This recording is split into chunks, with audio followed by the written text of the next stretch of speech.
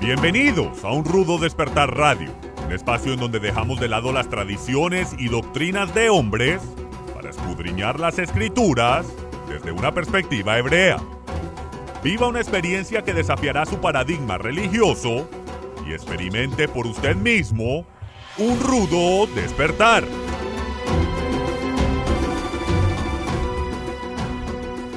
Shalom, apasionados de la Torá, y bienvenidos nuevamente a su programa Un Rudo Despertar Radio del hermano Michael Root. Con ustedes, su servidor y presentador Harold Calvo, transmitiendo para toda nuestra audiencia hispanoamericana desde el cono sur de las Américas hasta el hemisferio norte, desde el Pacífico hasta el Mediterráneo, y a todos nuestros hermanos en la diáspora, shalom, paz y gracia para ustedes. Me acompañan el día de hoy nuevamente mis hermanos Esbi Ben Daniel. Muy buenos días, hermano Esbi. ¿Qué tal? Buenos días a todos. Shalom, shalom. Shalom, shalom. Y también nuestro queridísimo hermano Álvaro Martínez. ¿Qué tal, Álvaro? ¿Cómo estás? Buenos días, Harold. Buenos días a todos. Bendiciones. Muy buenos días. Nos gustaría iniciar esta transmisión extendiendo siempre un caluroso saludo y un agradecimiento a toda la audiencia linda que nos acompaña y que nos ha venido siguiendo en estos últimos programas. Muchas gracias siempre por sus comentarios, por su apoyo, por su cariño, sus palabras de bendición, sus oraciones incluso.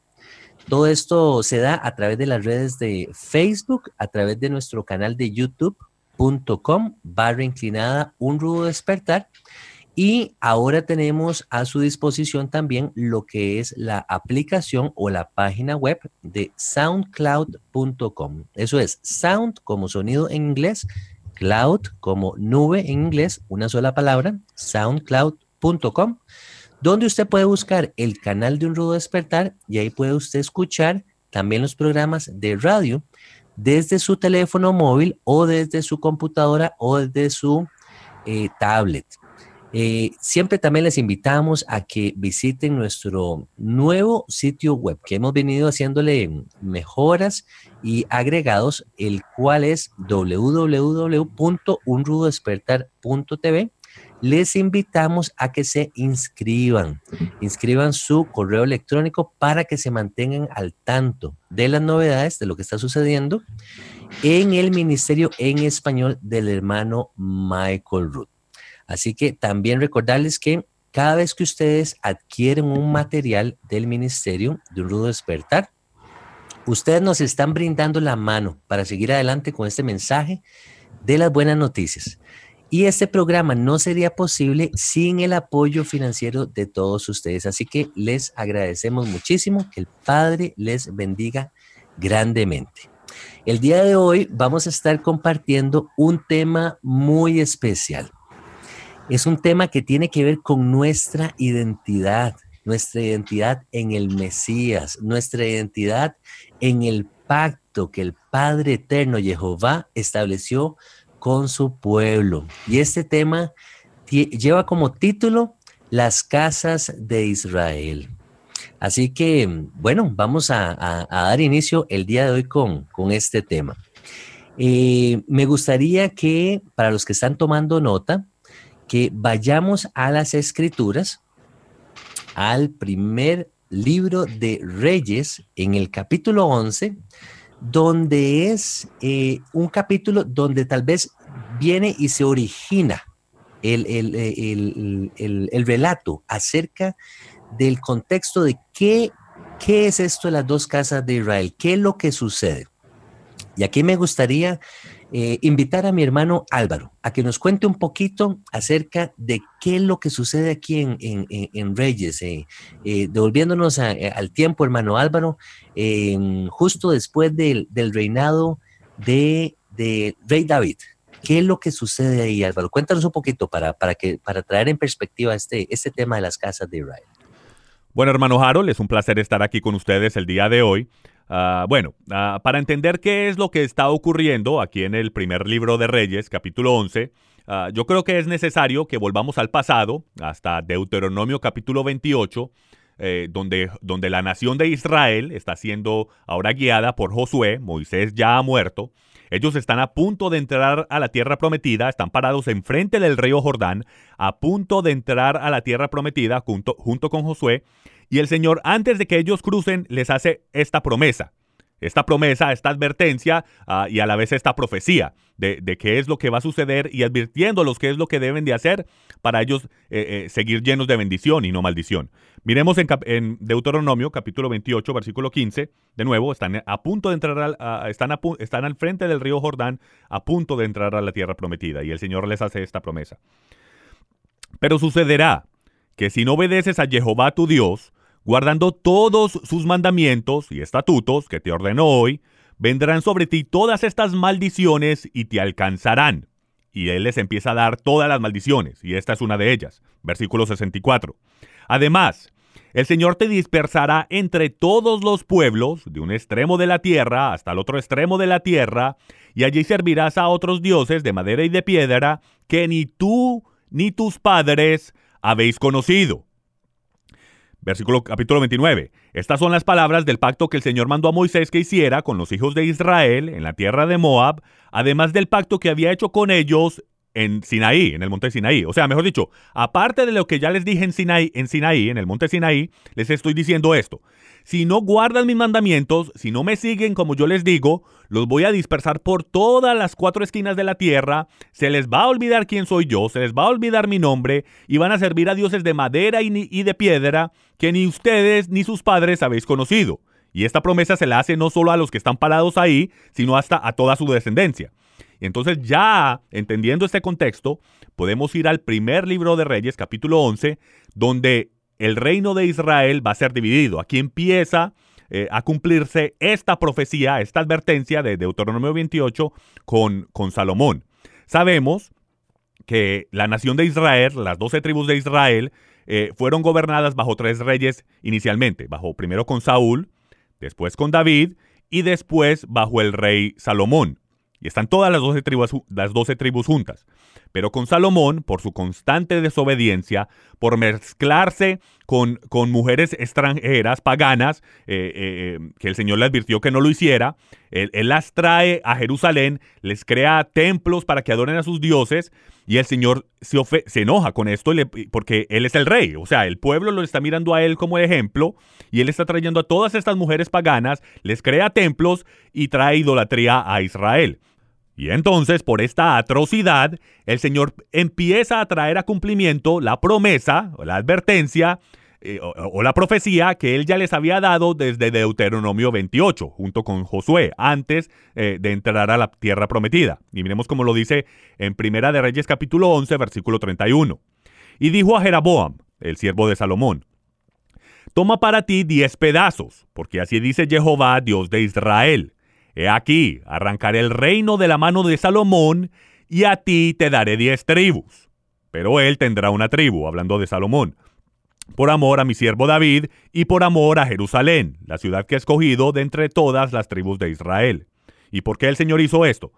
Porque me han abandonado y han adorado a Astoret, que es de donde viene la palabra Easter, diosa de los sidonios, a Chemos, dios de Moab, y a Milcom, dios de los hijos de Amón, y no han andado en mis caminos para hacerlo recto delante de mis ojos y guardar mis estatutos y mis ordenanzas como lo hizo su padre David. Entonces, aquí es cuando se comienza la división. Aquí es donde Jeroboam se lleva 10 tribus, que es lo que hoy conocemos como el reino del norte de Israel, y Salomón se queda con el reino del sur de Israel, lo que hoy conocemos como los judíos, lo cual estaba compuesto por la tribu de Judá, un poco de la tribu de Leví y un poco de la tribu de Benjamín. De ahí es que vienen las 2 casas de Israel, las 10 tribus del norte, la casa de Israel, y la mezcla de las tribus del sur, la casa de Judá. Ok, antes de que Svi entre, darle el espacio a ti, Svi, me gustaría tal vez recapitular un poquito. Entonces nos cuenta el hermano Álvaro de que, vamos a ver si te entiendo bien, la Torá fue dada al pueblo de Israel en el monte Sinaí. Más adelante, a medida que fue avanzando la historia o la cronología, el pueblo de Israel logra conquistar la tierra ya en manos de Josué. Ellos toman la tierra, empiezan a vivir bajo los mandamientos de Dios. Luego ellos se apartan de los mandamientos. Israel cae preso por sus enemigos. Jehová levanta entonces jueces hasta que levanta al último juez de Israel, que viene siendo el profeta Samuel, el cual designa a Saúl como primer rey de Israel. Luego tenemos al rey David, y después del rey David tenemos a Salomón, que es donde se da la división de toda la nación de Israel. Más o menos así es. No, perfecto, es exactamente lo que estoy excelente, diciendo. Excelente. Me gustaría entonces más bien, si el hermano Esbi tal vez nos pueda traer, yo sé que trae unos aportes riquísimos, porque Esbi nos aporta esta parte del idioma original. Yo le tenía una consultita antes de que Esbi nos traiga esos aportes. Esbi, en el libro de Génesis se nos habla de la promesa del Padre que se le da a Abraham. Jehová le dice a Abraham que su descendencia va a ser tan próspera como las estrellas del cielo. Luego lo lleva a la arena del mar y le da estas comparaciones. La consulta que te tengo es esta. Recuerdo que Jacob, nieto de Abraham, bendice a los hijos de José, a Manasés y a Efraín. Y yo creo que hay un aspecto clave ahí. ¿Cuál es la palabra en hebreo? Tal vez si tú recuerdas, cuando Jacob bendice a Efraín, al menorcito de José, le dice que de la simiente de él van a venir multitud de naciones. ¿Tú recuerdas cuál es el término ahí en hebreo?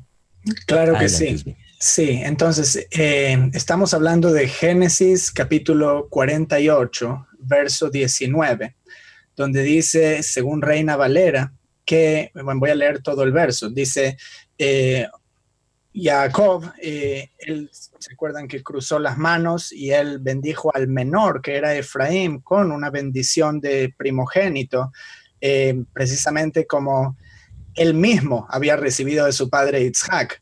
Y a Menashe él bendijo con su mano izquierda. Entonces dice que cuando Yosef intentó corregirlo, dice que su padre no quiso, verso 19, y dijo, lo sé, hijo mío, lo sé. También él vendrá a ser un pueblo y será también engrandecido. Esto está diciendo de Menashe, pero su hermano menor, que es Efraín, será más grande que él y su descendencia formará multitud de naciones. Y en algunas otras versiones dice la plenitud de los gentiles o algo parecido. En hebreo el término es Melo ha-goim, que significa aquello que llena a las naciones. O sea, que estará llenando a las naciones. Va a ser tan numeroso wow, que estará en todas las naciones. Entonces, lo que es interesante, y aquí para conectar con lo que veníamos hablando, con la división de los reinos después del pecado del rey Salomón, es que básicamente para entender toda la profecía del Antiguo Testamento, tenemos que tener claros estos conceptos, que a veces vemos profetas hablándole a la casa de Israel, Beit Israel, y a veces vemos profetas hablándole a la casa de Judá, Beit Yehudá. Entonces, otro término, un sinónimo que es utilizado para la casa de Israel, o estas 10 tribus que quedaron divididas en el reino del norte de Israel, a veces vamos a ver que el profeta se dirige a Efraín.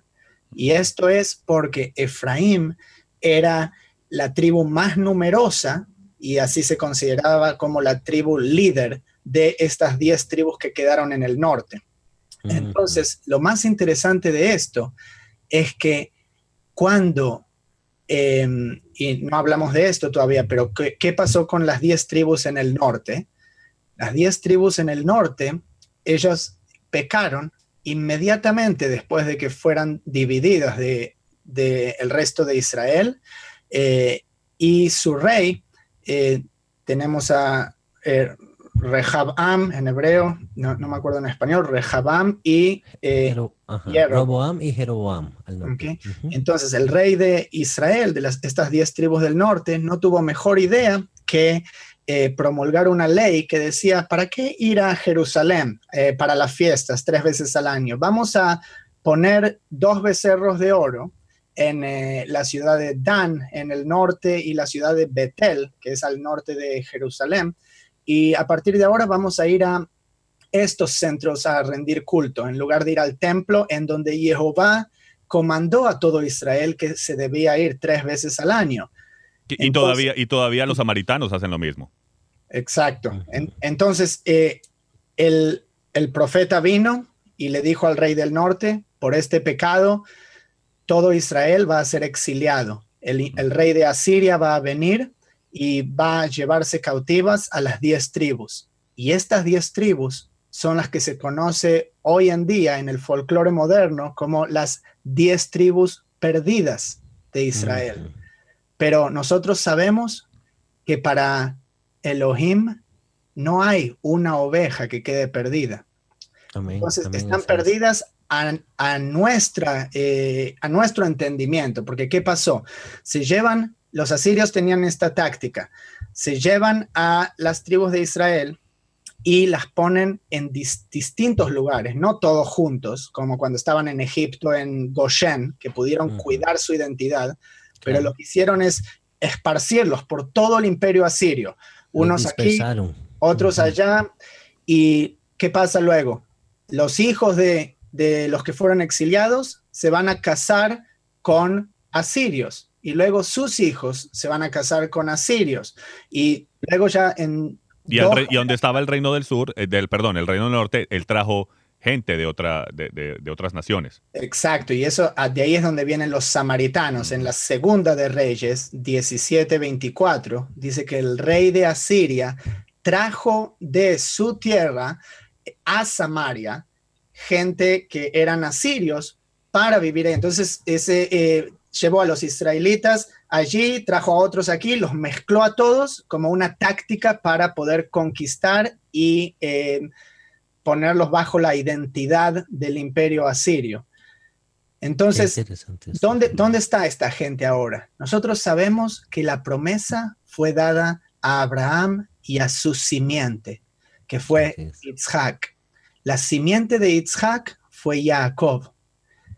Jacob tuvo 12 hijos. ¿Qué pasa con la simiente de estos hijos? No importa con quién ellos se casen y tengan hijos, la semilla va a ser la misma. Yosef, por ejemplo, él se casó con una egipcia, Osnat. Sus hijos, Efraín y Menashe, ¿son parte de la simiente de Israel? Claro que sí. Claro que sí. Entonces, si uno planta una semilla de sandía en la tierra de Israel, o planta una semilla de sandía en Costa Rica, ¿qué nos va a salir de ahí?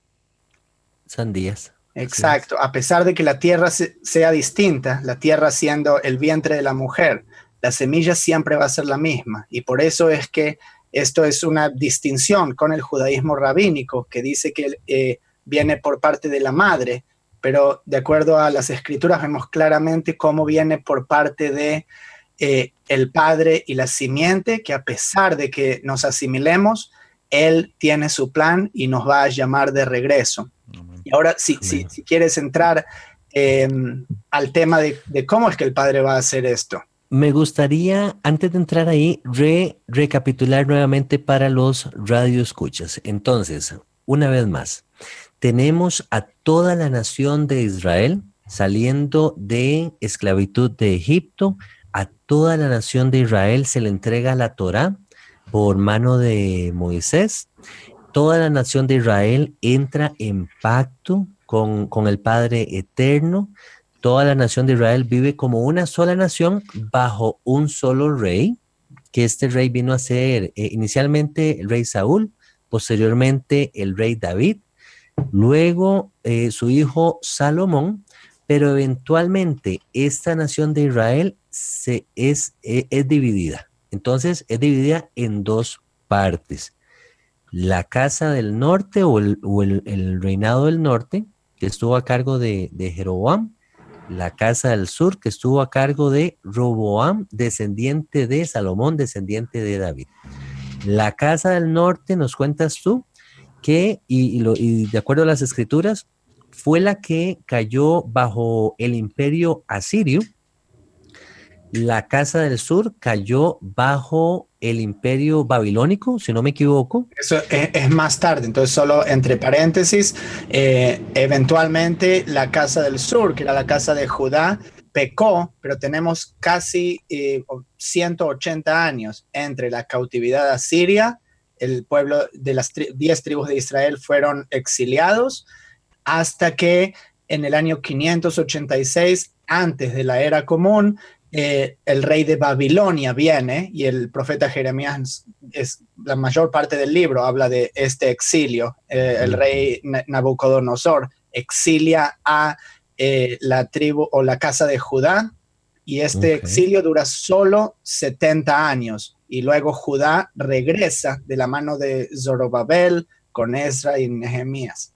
Y en los tiempos de Daniel, que Daniel tuvo esa precisión con respecto a los tiempos. Me llama muchísimo la atención de que, tal como lo mencionabas, la casa del norte de Israel, la que fue tomada por el imperio asirio, fueron dispersados, fueron mezclados con otras naciones, con otros pueblos, perdiendo así su identidad, perdiendo incluso los mandamientos del Altísimo que les fue dado a ellos como una sola nación, y siendo dispersados básicamente por las 4 esquinas de la tierra, como ya en tiempos antiguos nos hablaba Moisés en la Torá, de que el pueblo iba a quebrantar sus mandamientos y que el Altísimo nos iba a dispersar por todas las naciones. Ahora, en el caso de la casa de Judá, la que fue tomada por el imperio babilónico, ellos permanecen hasta cierto punto más unidos y logran regresar a la tierra como un grupo más unificado, lo cual permite entonces que ellos tengan mayor control, mayor dominio de lo que una vez les fue dado a ellos como nación. Estoy hablando de la Torá y estoy hablando de los mandamientos. Y esa es la clave, Harold, discúlpame que te interrumpa. Álvaro, esa es la clave, es que rompieron los mandamientos. O sea, ambas casas rompieron los mandamientos. No un mandamiento, yo no lo veo, cuando leo las escrituras, yo no lo veo como un mandamiento específico. Rompí este mandamiento y por esto ocurrió. No, o sea, fue todo. O sea, rompieron toda clase de mandamientos que cuando llegamos pues a las escrituras se dice, bueno, fue por que los dividí o los dispersé, pero ya ese fue como que lo que derramó el vaso, mejor dicho. Pero en sí rompieron. Por ejemplo, si vemos cuando el reino del sur fue enviado a Babilonia por 70 años, las escrituras nos dice que fue porque 490 años que no guardaron el año Shemitah, sí, y estuvieron captivos en Babilonia por 70 años, mejor dicho, pagando por cada año que no cumplieron. 490 dividido 7 son 70. ¿Ok? Pero si vemos la diferencia, el reino del norte fue tomado cautivo por Asiria en el 722. ¿Ok? El de Babilonia... Antes de Cristo. Antes de Cristo. El reino del sur a Babilonia en el 586 antes de Cristo. Ahí hay una diferencia de 146 años. Y dice la escritura que ellos no guardaron el año Shemitah por 490. Entonces, esto significa que ambas casas no cumplieron el año Shemitah. No solamente Judá. O sea, Judá, digamos que aparentemente ellos pagaron esos 70 años, pero fue porque las dos casas, Israel junto, él los ve no los ve individuales, sino como una comunidad entera, las 12 tribus juntas, no guardaron el año Shemitah, las dos casas. O sea, nosotros pensamos que solamente fue el reino de Judá. No, fueron ambas casas que no guardaron el año Shemitah. Y si hacemos la matemática. ¿Sí me entienden? Entonces, yo lo que veo es que es porque los mandamientos en sí, no específicamente el de idolatría, no específicamente el de adulterio. Es los La Torá en mandamientos, general.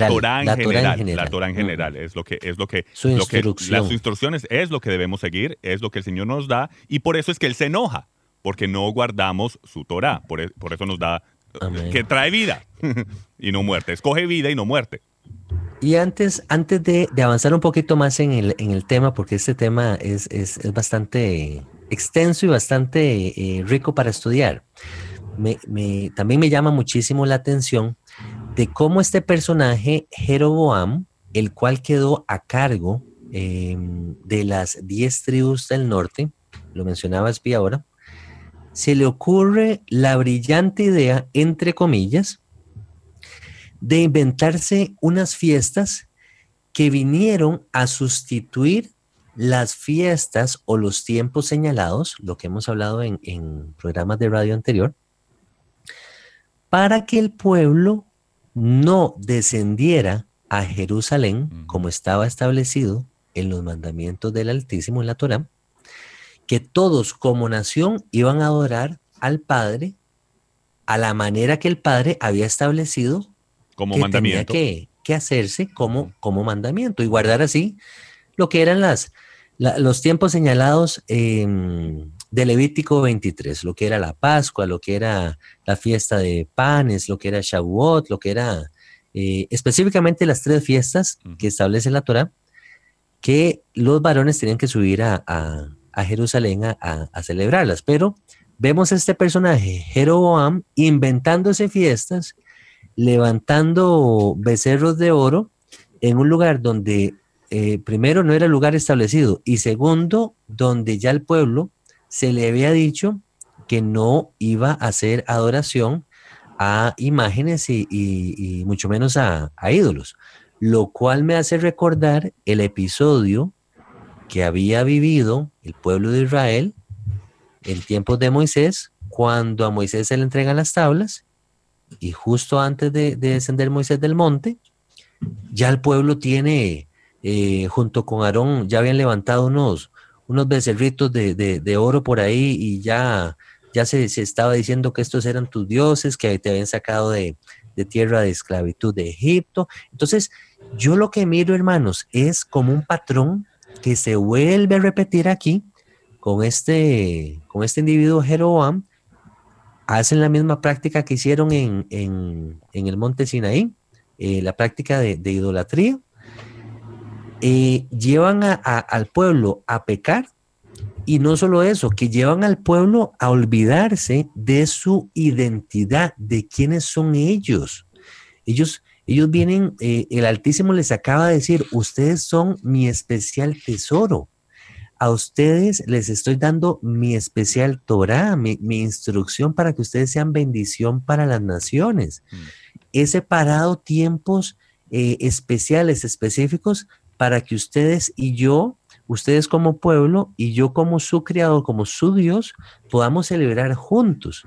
Pero ya entonces tenemos a Jeroboam con unas prácticas paganas, porque no, en realidad no hay otro término para describir eso. Lo cual me trae a los días de hoy, me surge la siguiente pregunta y se la lanzo a ustedes, mis hermanos Álvaro y Esbi. ¿Qué tanto de estas tribus perdidas que están dispersas por las 4 esquinas de la tierra, quizás incluso nosotros mismos, hemos estado celebrando fiestas inventadas por hombres que no tienen un fundamento bíblico?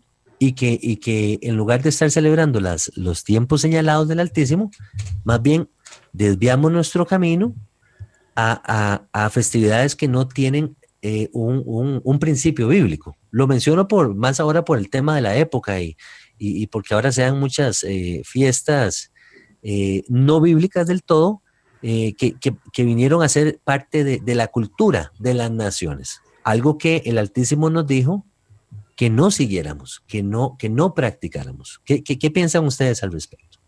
Sí, yo creo que definitivamente hay un patrón y no hay nada nuevo bajo el sol. Es siempre lo mismo, pero los actores son los que cambian. Y está profetizado que será en los últimos días cuando aquellos perdidos entre las naciones volverán a Jehová con todo su corazón y todas sus fuerzas y buscarán la senda antigua. Y hasta que eso no sucede, individualmente y a nivel nación, no hay un cambio. Así es, así es. A mí me parece... Álvaro. Oh, dime. Adelante, no, te iba a hacer la consulta. Esto que menciona Esbi acerca de profecía bíblica, sabemos que el profeta Oseas tiene un gran contenido con respecto a lo que son las casas de Israel, la casa de Israel, la casa de Judá, y encontramos juicio, pero al mismo tiempo encontramos esperanza. Tal vez nos puedas hablar un poco acerca de estas palabras de Oseas. ¿Qué es lo que encontramos ahí con respecto a ambas casas? ¿Cuál es el mensaje? Bueno, hermano Harold, la hermosura de todo esto es de que la esperanza nunca se ha perdido. Y antes de que entremos en el libro de Oseas, yo creo que es importante que entendamos el por qué es crítico esto de la separación de las dos casas de Israel. Y es crítico porque al reino del norte de la casa de Israel se le da carta de divorcio. En Jeremías 3:8 nos dice que al reino del norte se le da carta de divorcio. Ahora decimos, y bueno, ¿cuál es el lío? ¿Se vuelven a casar? ¿Cuál es el problema? Bueno, es un gran problema, porque hay un mandamiento en la Torá, en Deuteronomio 24, que dice que cuando un hombre se divorcia de su mujer, ella jamás puede regresar a él. Y sin embargo, miren lo que le dice el Señor a su pueblo en Jeremías 3:1. Escuchen. Dicen, si un hombre se divorcia de su mujer y ella se va de su lado y llega a ser de otro hombre, ¿volverá él a ella? ¿No quedará esa tierra totalmente profanada? Sin embargo, vuelve a mí, declara Jehová.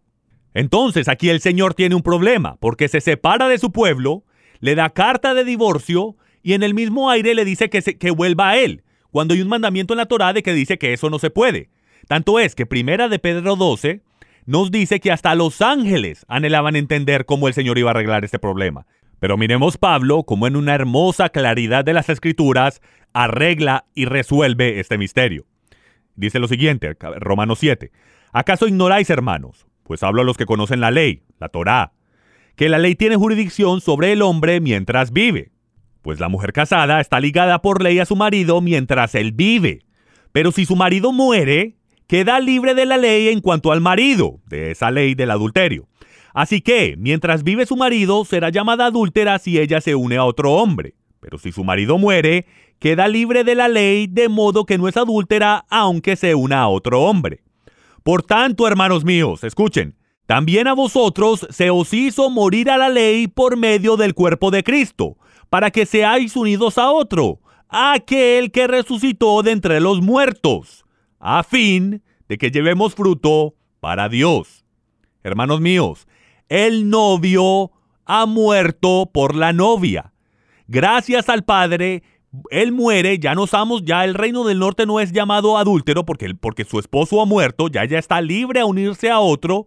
Y por eso el Pablo dice aquí que se una a ese que resucita de los muertos, a Yeshua nuestro Mesías. Y así podemos regresar en pacto con nuestro Señor, en pacto con nuestro Mesías. Amén, amén. Perdón, muchachos, me gustaría aquí entrar y quiero que todos pongan mucha atención aquí, porque esta es la parte más importante, y es como tú decías del libro de Oseas. Entonces, Oseas es un profeta que vino a hablarle a este reino pecador de Israel, que estaba viviendo en idolatría y no estaba yendo a Jerusalén para celebrar las fiestas comandadas por el Eterno. Entonces, Oseas tuvo una vida muy difícil. El Eterno le dice que él se tiene que tomar como mujer una prostituta y tener un hijo. Y cuando el hijo nace, le tiene que poner de nombre Israel. Jezreel, dice en español, en hebreo es Israel. Suena muy parecido al nombre de la nación de Israel, solo con una letra de diferencia. Y Israel significa que Elohim, Dios, va a esparcir, tal como es la palabra para esparcir semillas. ¿Okay? La palabra Isra viene de la raíz zera, que significa semilla. Entonces no tiene solamente una connotación negativa, y esto es lo más importante en el plan del Eterno. Quiero que todos pongan mucha atención. Él no va solo a esparcir para castigar, Él va a plantar. Amén. Entonces pongan atención a qué es el final de los tiempos y cuál es el multiplicación. Exacto. Ahora, entonces, le pone el primero por nombre Jezreel, y haré cesar el reino de la casa de Israel. Este es el primer capítulo de Oseas. Luego de tener un hijo, tiene que tener un segundo hijo con la prostituta, y tiene que llamar al nombre del hijo Lo Ruhama, que significa no tendré compasión, porque él no tendrá compasión por su pueblo. Y al tercero, tiene que tener un tercer hijo con la prostituta, y le tiene que llamar por nombre Lo Amí, no mi pueblo, porque no sois mi pueblo, Israel, que están pecando y no están yendo a donde él mora, a Jerusalén, para las fiestas, y yo no seré vuestro Dios. ¿Qué significa esto? Ustedes van a ser esparcidos, ustedes van a ser no mi pueblo, ni siquiera van a saber cuál es su identidad en un par de generaciones, y van a estar perdidos en las naciones. Ahora, hay una promesa muy grande dentro de este libro, y no muchos versos más tarde. Dice en el versículo 10, dice: con todo será el número de los hijos de Israel como la arena del mar. O sea, siguen siendo Israel, solo que ellos no lo saben, que no se puede medir ni contar. Y en el lugar en donde les fue dicho: vosotros no sois mi pueblo, lo amí, les será dicho: sois hijos del Elohim viviente. Y se congregarán los hijos de Yehudá y de Israel, y nombrarán un solo jefe, y subirán de la tierra, porque el día de Jezreel, de Israel, será grande. Entonces aquí está diciendo, va a haber un momento cuando Yehudá, que nunca perdieron su identidad, yo soy judío, mis padres saben que son judíos, y así todo hasta los primeros judíos. Entonces, nunca perdimos nuestra identidad, incluso en el cautiverio de Babilonia. Pero la casa de Israel han perdido su identidad, tal como está profetizado. Pero va a haber un día donde ellos van a regresar. Amén. Ahora, con esto en mente, y quiero que sepan, en el tercer capítulo de Oseas, quiero agregar esto. En el tercer capítulo de Oseas, versículo 4, dice: porque muchos días estarán los hijos de Israel sin rey, sin príncipe, sin sacrificio, sin estatuas, sin efod y sin terafines.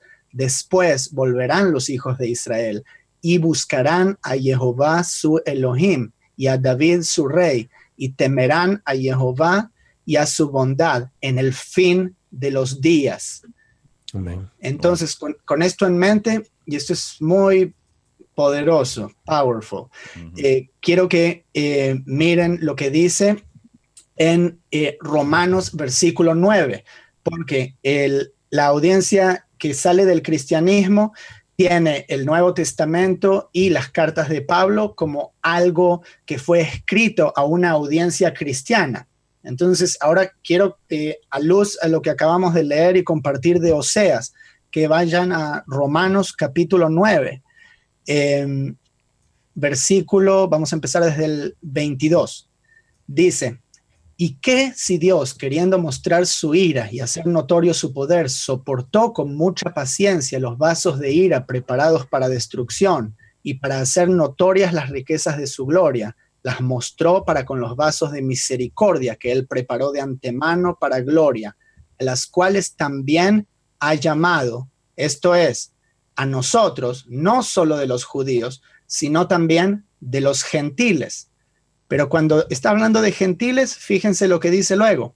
Como también en Oseas dice, Pablo dice esto: llamaré pueblo mío al que no era mi pueblo, y a la no amada, amada.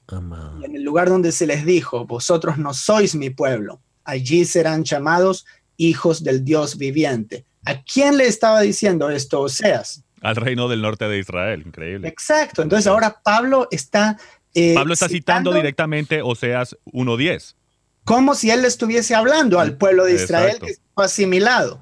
Entonces, ahora nosotros sabemos que no importa quién viene de Israel de sangre, porque ese no es el punto. Así es. Pero el punto es que el Eterno ha esparcido para plantar a esas semillas que son descendientes originales de las tribus de Israel.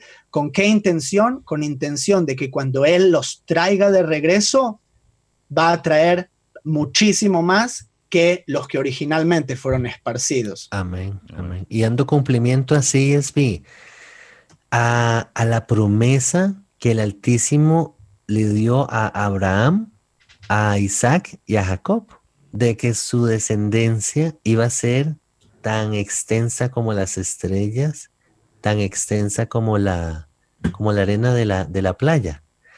Para mí este aporte que acabas de compartir es hermosísimo. Me trae mucho gozo mi corazón, sí, saber que hay esperanza de que el Altísimo tiene cuidado de su pueblo, a pesar de que en el caso de nosotros olvidamos, perdimos nuestra identidad por culpa nuestra, porque nosotros fuimos los que nos rebelamos contra Él, nosotros fuimos los que quebrantamos su Torá. Incluso creo que es en Jeremías que el profeta le dice al pueblo de Israel, buscad, preguntad por la senda antigua, dijiste sí, tú, Esbi. Y nuestros padres dijeron, no lo haremos, no lo haremos. Caímos en tal perversión de sus mandamientos que no nos importó y más bien le dimos la espalda al Altísimo. Pero encuentro también una palabra aquí de esperanza en la Torá, en Deuteronomio 30, voy a leerlo rápidamente, para asociarlo con lo que tú estás mencionando. Dice, sucederá que cuando hubieran venido sobre ti todas estas cosas, refiriéndose a la bendición y a la maldición que Él presentó delante de nosotros, y nos arrepintiéremos en medio de todas las naciones a donde te hubiera arrojado Jehová tu Dios, lo que tú vienes hablando es donde Él nos sembró, y te convirtieres a Jehová tu Dios y obedecieres a su voz conforme a todo lo que yo te mando hoy, tú y tus hijos, con todo tu corazón y con toda tu alma. Entonces Jehová hará volver a tus cautivos y tendrá misericordia de ti, y volverá a recogerte de entre todos los pueblos a donde te hubiera esparcido Jehová tu Dios. Aun cuando tus desterrados estuvieren en las partes más lejanas que hay debajo del cielo, allá en la China, allá en Canadá, allá al sur de Argentina, incluso ya llegando al cono sur, a donde sea, de allí te recogerá Jehová tu Dios y de allá te tomará. Aleluya. Y te hará volver Jehová tu Dios a la tierra que heredaron tus padres y será tuya, y te hará bien y te multiplicará más que a tus padres. Amén. Y bueno, aleluya. Y lo lindo de esto es que él está diciendo esto antes de entrar a la tierra prometida. Él ya está profetizando todo lo que va a ocurrir. Es hermoso lo que está. Él ya sabía lo que iba a suceder y también sabía cuál iba a ser su plan de redención. Así es. Es precioso. Y lo que yo veo que me llama muchísimo la atención es que esta profecía no se ha cumplido a totalidad. Todavía. Yo sí veo un cumplimiento parcial con el Estado de Israel, con la nación de Israel, con nuestros hermanos de la casa de Judá que han podido regresar a Israel en medio de tanta situación, pero no veo el cumplimiento total aún, porque solamente veo la casa del sur regresando a la tierra, así como lo está profetizando aquí Moisés, pero todavía falta esa plenitud o esa parte de los gentiles, esa parte de Efraín, esa semilla mezclada de Israel con el resto de las naciones, regresando a la tierra. Y creería yo que ese cumplimiento se va a dar cuando venga Yeshua, cuando venga el Mesías. Eso es lo que yo creo que él está haciendo en el mundo espiritual. Él está ahora mismo recogiendo sus ovejas perdidas. Despertando a las ovejas perdidas. Y eso que dices es muy interesante, Álvaro, porque creo que nos pasó a nosotros, en el caso de Álvaro, en el caso mío, en el caso de Esbi es diferente porque tú vienes guardando ese tesoro de la Torá. tú y tus hermanos de la casa de Judá vienen guardándonos ese tesoro de la Torá.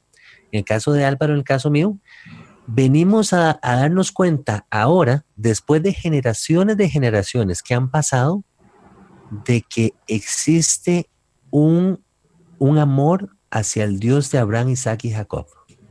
Hay algo en nuestros corazones que nos lleva de vuelta a amar al Dios de Abraham, al Dios de Isaac, al Dios de Jacob, y amar sus mandamientos, amar su palabra. Algo que no podemos explicar si no es a través de estas profecías. Hay algo dentro de nosotros que nos lleva de vuelta a querer regresar incluso a la tierra. Así es. Es algo precioso, es algo que corre en nuestras venas.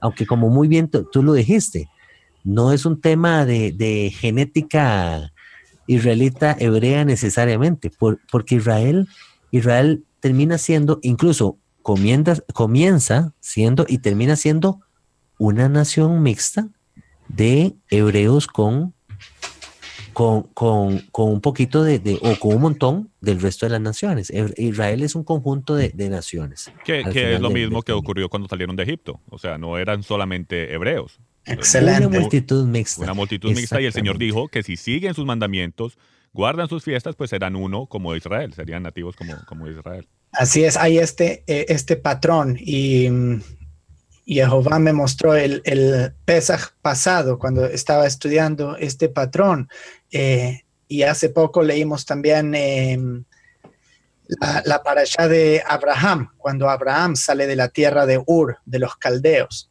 Vemos como Abraham, el primero, sale no solo, sale con mucha gente de su casa, mucha gente a las cuales él les inculcó la fe en el único creador. Cuando llega el momento de que todos vieron cómo Abraham caminaba por fe y fue a una tierra que no conocía, y llega el momento en que Jehová le da el pacto de la circuncisión, le dicen, no tú solo te circuncidas, también todos estos en tu casa. Toda esa gente entra dentro del pacto, que ellos no fueron elegidos directamente, pero gracias al mérito de Abraham. Luego nuevamente, como tú dices, la multitud mixta, que no era parte de la simiente de Jacob, que luego en el monte Sinaí son dichos, habrá solo una Torá para ti y para el extranjero que mora dentro de tu pueblo. Y en el final de los días vamos a ver cómo no solo la simiente de Israel viene, pero también muchos de los gentiles, y son uno junto con el pueblo de Israel. Amén. Amén, amén, amén. Y para continuar compartiendo buenas noticias, Esbi y hermano Álvaro, les voy a leer otro pasaje aquí en Jeremías 33 que dice así: He aquí que yo les traeré sanidad y medicina, dice Jehová, y los curaré, y les revelaré abundancia de paz y de verdad, y haré volver los cautivos de Judá y los cautivos de Israel, y los restableceré como al principio, y los limpiaré de toda su maldad con que pecaron contra mí, y perdonaré todos sus pecados con que contra mí pecaron y que contra mí se rebelaron. Y me será a mí por nombre de gozo, de alabanza y de gloria entre todas las naciones de la tierra, que habrán oído todo el bien que yo les hago, y temerán y temblarán de todo el bien y toda la paz que yo les haré. Y luego continúa hablando acerca de el pacto renovado en Jeremías 32, si no me equivoco. Dice así. 33, me parece que es 33. No, 30. Sí, 30. 32 dice: he aquí yo los reuniré de todas las tierras a las cuales los eché con mi furor y con mi enojo e indignación grande.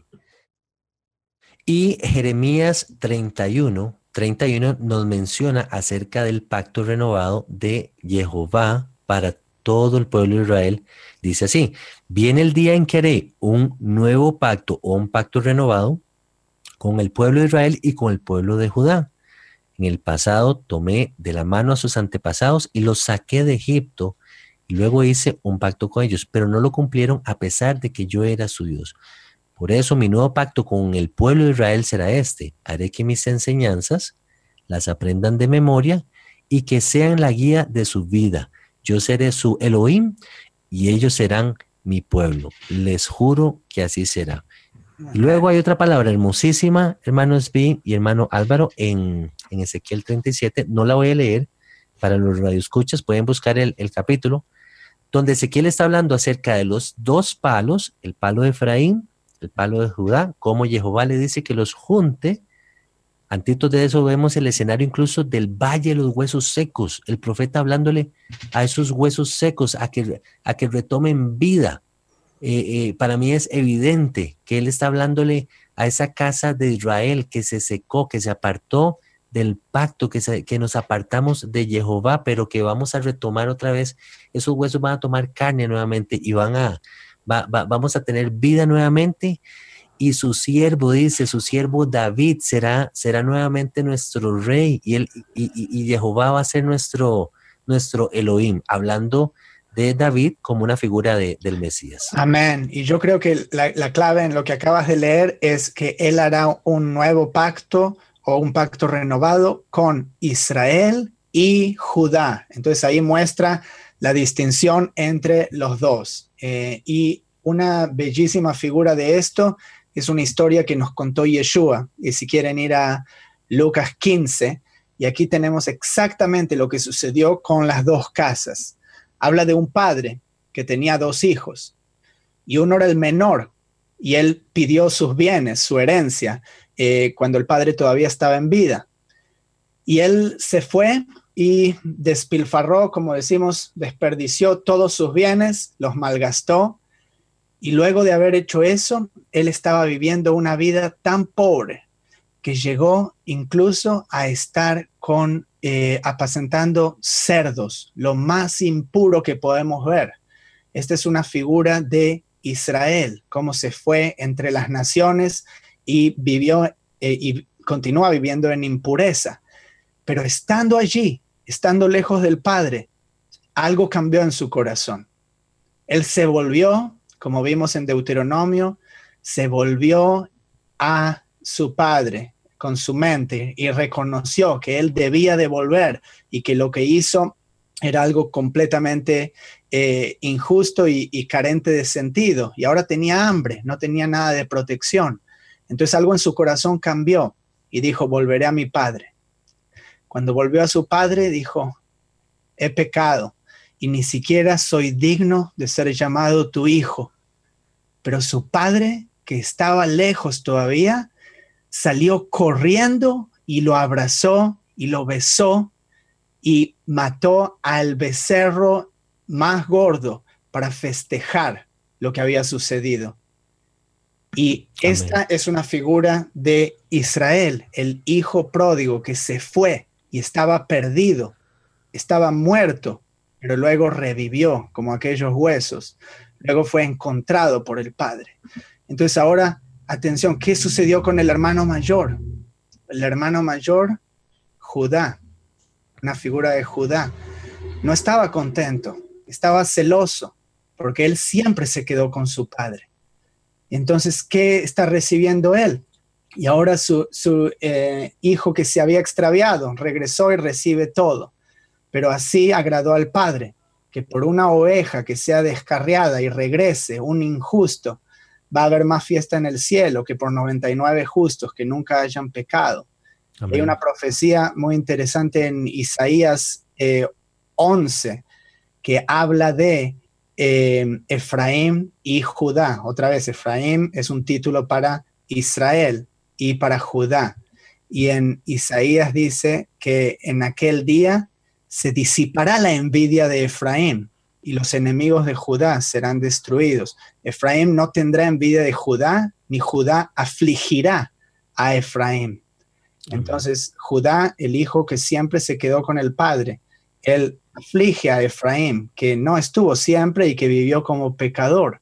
Y Efraín, la gente que no estaba junto al Padre, tiene envidia de aquellos que siempre estuvieron con el Padre. Y creo que podemos ver eso, pueden atestiguar ustedes de aquellos que se vuelven a la Torá y tienen envidia o quieren hacer una teología nueva y realmente no les gusta el pueblo judío. Uh-huh. Así es, así es. Hermanos, ¿qué aportes más, nuevamente, qué aportes más hermosos? Me recuerda también cómo Yeshua en varias ocasiones se dirige hacia su audiencia. Me acuerdo una mujer cananea, si no me equivoco, buscando una sanidad, un milagro, y él se vuelve y él le dice que él no es enviado sino a las ovejas perdidas de la casa de Israel, a pesar de que esta mujer recibe su sanidad por la fe que ella demuestra. Él es claro en su mensaje y le dice, yo he venido, yo fui enviado a las ovejas perdidas de la casa de Israel. Yeshua hace referencia a todo lo que el Tanakh o a todo lo que el Antiguo Testamento nos venía diciendo acerca de este relato de las casas de Israel, la casa del norte, la casa del sur. Amén. Me parece que lo que dices ahora es clave y tenemos tantísimo para hablar y se nos está acabando el tiempo. En algún momento vamos a tener que hacer otro programa sobre esto, porque en el próximo vamos a estar haciendo preguntas y respuestas. Pero me gustaría, para cerrar el círculo, ir a Romanos 11:25, cuando Pablo nos dice: no quiero, hermanos, que ignoréis este misterio, para que no seáis arrogantes en cuanto a vosotros mismos. Esto es de los que fueron injertados en Israel. Que ha acontecido a Israel, y ahora está hablando, a entender el contexto, Israel está hablando de los judíos, porque esto no es en los tiempos de Oseas, aquí está hablando de los judíos.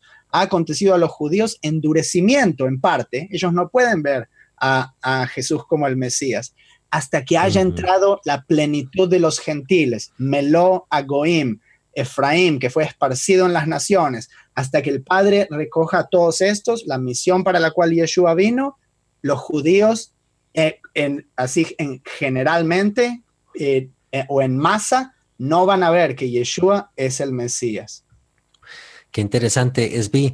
Ese pasaje en versiones en inglés dice que ha acontecido a Israel blindness in part, que ha acontecido ceguera parcial. Tal vez en inglés como que obtenemos un poquito más de una mejor manera el significado, el sentido de ese versículo, que en español dice endurecimiento en parte. Quedamos un poquito como al aire con eso, pero qué hermoso escuchar estas palabras, qué hermoso saber que hay esperanza de que el Padre no se ha olvidado de su pueblo Israel y de esta semilla que tú mencionabas, Esbi, que quedó esparcida, que ha venido dando fruto en las 4 esquinas de la tierra. Y lo más importante es que sabemos que va a haber un cumplimiento. Yeshua dijo que todas las cosas la palabra tiene que cumplirse. Así que creemos en esa promesa.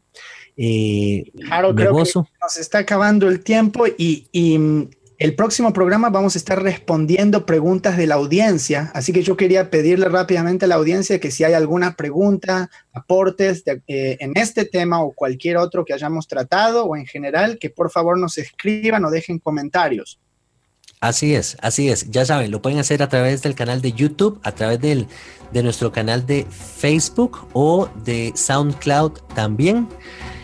Vamos a ir cerrando el programa. Los invitamos para nuestro próximo programa de preguntas y respuestas. Les bendecimos y los dejamos con este pasaje del Mesías, de nuestro Mesías Yeshua, que dice: en esto conocerán que son mis discípulos, en que se aman los unos a los otros. Muchas gracias por su sintonía. Padre les bendiga. Padre te bendiga, hermano Esbi, hermano Álvaro. Muchas gracias por acompañarnos. Shalom a todos. Shalom, shalom a todos. Shalom.